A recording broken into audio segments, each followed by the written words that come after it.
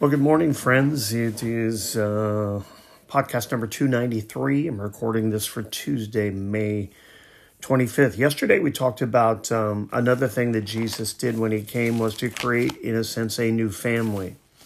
And we talked about the difference really between this physical family, these names, and the reality that Jesus was not anti-family when he said, "Who is my mother, my brother, my sister?" Right? We're going to look at that scripture today.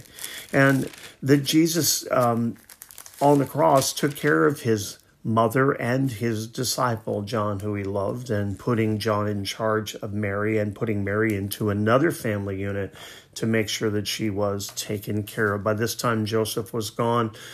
Jesus would be gone. Jesus would be calling his brother James to work. So he called John to take care of Mary. And Paul said to Timothy, a man who doesn't take care of his family is worse than an unbeliever. One of the versions says an infidel, someone who doesn't have a relationship with God. Someone who doesn't take care of their family is not someone that Jesus is interested in. But Jesus calls us to love him more than our family and even more than our life. And then when we have a relationship with him, this opens up this new dynamic of loving him and loving others. Loving him with everything we have, and then loving others more than ourselves. The reality is that we need to understand what the scripture says, and we need to take a look at what the scripture says and not what man says about the scripture. Let me say that again. We need to understand what the scripture says and not what man says about the scripture. Words have meanings, but words need to be in context. And when we look at the scripture, we need to understand that the word that was meant at that time is the definition of the word we need to look at, not what we perceive that word to be. Words can have different meanings, right? Like the word bat, B-A-T. Some of you are baseball players and you immediately thought of a baseball bat. And some of you are afraid of those winged creatures who fly and bite you and make you into a vampire, right? A bat. A night creature, or a baseball bat, a piece of wood or a piece of aluminum used to hit a baseball. So we need to understand context. We need to understand that words really mean things within sentences and paragraphs on pages. So we need to be careful that we just don't take a word and run with it. Look at Mark chapter 3. As we continue in this study of family, let's look at Mark chapter 3. And let's look at verse 31. And his mother and his brothers came, and standing outside, they sent to him and called him. They couldn't get inside. The crowds were too big. And the crowd was sitting around him. And they said to him, your mother and your brothers are outside seeking you. Your mother and your brothers are outside seeking you. And this next couple verses have been used to call Jesus anti-family, unloving, rude, and uncaring. And he answered them and said, who are my mother and my brothers? And looking around about at those who sat around him, he said, here are my mother and my brothers, for whoever does the will of God, he is my brother, my sister, and my mother. He didn't say they weren't his family. He said, what does it mean to be a part of his family? What does it mean to be a mother, a brother, a sister? It is to do the will of God. What was Jesus speaking about? He was speaking not in the physical sense, but he was speaking in the spiritual sense. We need to understand that man is separated from God by sin. The Bible says in Romans 3:25, for all have sinned and come short of the glory of God. We've come short. How do we come short? We don't line up our lives with his. We've failed. We've sinned. All of us. Sinners Club. We're all in.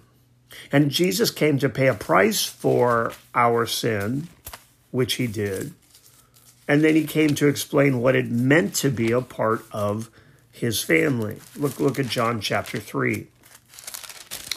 John chapter 3, verses 1 through 7. John chapter 3 is probably one of the most famous chapters because we have John 3:16 and then we have John 3:3 here. We have a lot going on in John chapter 3, but let's look at verses 1 through 7. Now there was a man of the Pharisees named Nicodemus. Pharisee is the called out ones. They believed that they were the rightful protectors of the Torah, the word of God, a ruler of the Jews. This man came to Jesus by night and said to him, Rabbi, we know that you are a teacher come from God, for no one can do these signs that you do unless God is with him. Now, Nicodemus came by night. He didn't want to lose his place and his authority, and he didn't want to lose his position on something that wasn't worth it, but he was seeking, right? He was seeking answers. And then he doesn't say, I know. He says, we know. So their communication and conversation has been going on about this Jesus and what he was doing. And he says, you're a teacher from God because no one can do these signs unless God is with him. Verse 3, Jesus answered him, truly, truly, I say to you. He doesn't take the flattery. He doesn't take the bait. He doesn't say, oh, thanks so much. He says, truly, truly, I say to you, unless one is born again, he cannot see the kingdom of God. Jesus didn't invite him into the kingdom of God because of his flattery. He didn't invite him into the kingdom of God because he was a righteous and a ruler. If anyone, you would think, would have this automatic pass right to the front row, it would be a Pharisee. But Jesus looks beyond his title and his stature, and Jesus looks beyond all of the things, his dress, because he would have been dressed a certain way as a Pharisee and as a leader. And he says, truly, truly, I say to you, you must be born again. Nicodemus said to him, how can a man be born when he is old? Can he enter a second time into his mother's womb and be born? He was still making it a physical thing to be born again. How can I enter my mother's womb a second time and be born again? Jesus answered, truly, truly, I say to you, unless one is born of water and the Spirit, he cannot enter the kingdom of God. That which is born of the flesh is flesh. That which is born of the Spirit is spirit. Do not marvel that I say to you, you must be born again. And it's the same for you and I. We cannot come to Jesus in our physical merits, by our physical merits, by our titles, by what people say about us. We come to Jesus completely on his terms. Whether you're a religious person, whether you're a person who works to take care of the homeless, to feed thousands, to travel the world doing things to help everyone, and everybody goes, oh, look at, he's such a good person. No, Jesus says, unless you're born again. And it's the same for all of us. It's the same for all of us. It's even at the foot of the cross. I can't get to heaven because I have the title pastor. No, or teacher. No. My only gift, my only access to heaven is the gift of grace and the gift of his forgiveness. It's not something I've done or earned. People have said to me on many occasions, Pastor Gary, I want to be like you when I grow up. And I say, no, you don't. You want to be who God's called you to be. You don't know my weaknesses unless they're really obvious. You don't know what I go through and what I've gone through to get to this point. But we're all equal at the foot of the cross. Turn to 1 Peter chapter 1. 1 Peter chapter 1. Verse 22. 1 Peter, go to Hebrews, and right past Hebrews you'll find James. And then you're going to find 1 Peter. And Peter says this in 1 Peter chapter 1, verses 22 through 25. Having purified your souls by your obedience to the truth, not a truth, but the truth, for sincere brotherly love, love one another earnestly from a pure heart. Since you have been born again, not of perishable seed, but of imperishables, through the living and abiding word of God. What is the only thing that will last? It's the word of God. For all flesh is like grass, and all its glory like the flower of grass. The grass withers, and the flower fails and falls, but the word of the Lord remains forever. And this word is the good news that was preached to you. Jesus says, everything else is going to fade away, but my word will not fade away. It's important, it's imperative that we understand that our basis for a relationship with Christ is not a church, even though God died to create the church. Our basis is not a pastor standing from a pulpit, but what the pastor says from the Word of God. Those are the things that we can bank on, not words and books about Jesus. Those can add to, but they can also take away. We need to be in the scripture, and we need to realize that to have a relationship with Jesus Christ is not based on our family or our heritage or our money or our title. It's based on being born again. Look at 2 Peter chapter 1, verses 3 and 4. 2 Peter chapter 1, verses 3 and 4. If indeed you have tasted that the Lord is good, as you come to him, a living stone rejected by men, but in the sight of God chosen and precious. He says, in order to be a part of the family of God, you need to come to the stone that the builders rejected, and you need to come to the stone that is the foundation of everything, and that stone is Jesus Christ. I'll go back to John. Go back to John. And some of you are saying, Gary, why are you explaining salvation to people who are listening to you? Because if they're listening to you, they're probably saved. But we need to understand what true salvation is. We just do. We need to understand what true salvation is. John chapter 1, verses 11 through 14. John chapter 1. He came into his own, verse 11, and his own people did not receive him. But to all who did receive him, who believed in his name, he gave the right to become children of God, who were born not of blood, nor of the will of the flesh, nor the will of man, but of God. And the Word became flesh and dwelt among us, and we have seen his glory, glory as of the only Son from the Father, full of grace and truth. And who is the Word? John 1:1, in the beginning was the Word, and the Word was with God, and the Word was God. And the Word was with God, and the Word was God. How do we have a relationship with him? We believe in his name. We believe in his name, the only Son of the Father. And how do we do that? How do we do that?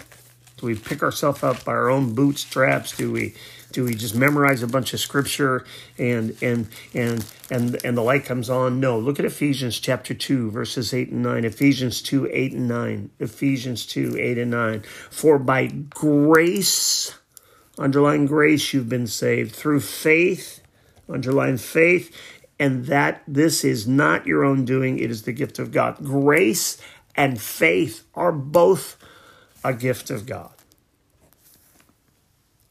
So how do we believe? We believe by accepting the gift of his grace and the gift of faith, of the faith. It says to every man is given a measure of faith. He draws us to him. That's his grace. He draws us to him. And then he gives us the faith to believe in him.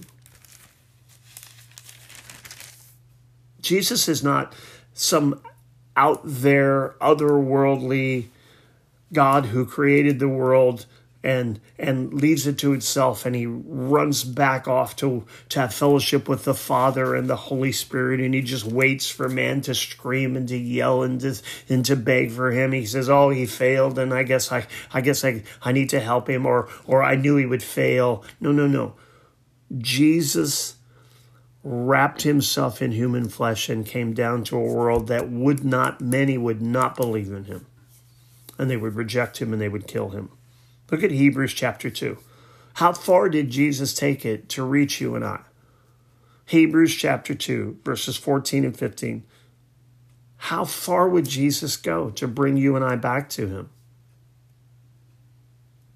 Hebrews chapter 2, 14. Since therefore the children share in flesh and blood, he himself likewise partook of the same things, flesh and blood, that through death he might destroy the one who has the power of death, that is the devil, and deliver all those who through fear of death were subject to lifelong slavery. He creates this new family by becoming flesh and blood for you and I. Becoming flesh and blood for you and I. Let's look at Philippians chapter 2. Philippians chapter 2. Verse 5. Have this mind among yourselves, which is yours in Christ Jesus, who though he was in the form of God, did not count equality with God a thing to be grasped. Why did he not count it as something to be grasped? Because he was already God. He didn't have to reach to be God. He was God. But he emptied himself by taking the form of a servant, being found in the likeness of men, and being found in human form, he humbled himself by becoming obedient to the point of death, even death on the cross. Even death on the cross. What was Jesus' limit? What was he willing to do and not to do? He was willing to do whatever it would take. He was willing to do whatever it takes. And he gave his life. He gave his life to create this brand new group of people called the church. He paid the price to create something incredibly beautiful from something incredibly awesome, awful and gruesome, the cross. That's what he was willing to do for you and I. It says to Nicodemus, you must be born again. And he says to you and I, you must be born again. And then he brings us into this incredible relationship, not just with him, but with others. Let's look at Acts chapter 2. Out of that horrible, terrible, gruesome cross comes life and comes this new entity called the church. Look at Acts chapter 2, verse 42. Acts chapter 2, verse 42, and we'll land this thing. And they devoted themselves to the apostles' teaching and the fellowship and to breaking of bread and prayers. And all came upon every soul, and many wonders and signs were being done through the apostles. And all who believed were together, and had all things in common. I underline things as I ask you to underline them as well. And they were selling their possessions and belongings and distributing the proceeds to all as they had need. And day by day, attending the temple together and breaking bread in their homes, they received their food with glad and generous hearts, praising God and having favor with all the people. And the Lord added to their number day by day those who were being saved. How were they being added? They were being added because they were being saved. They were just joining. They were being saved. And they had all things in common. There were a brand new family unit that was created out of the blood that flowed from his side.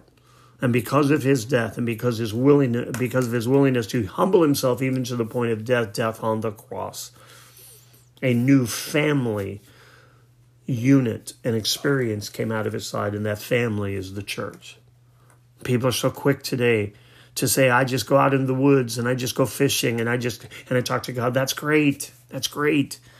Your individual time with God is so important, but so is our time together in this new family called the church. Let me pray for us. Numbers chapter 6, the Lord bless you and keep you. The Lord make his face shine upon you and be gracious to you. The Lord lift up his countenance upon you and give you peace. God bless you till we talk again.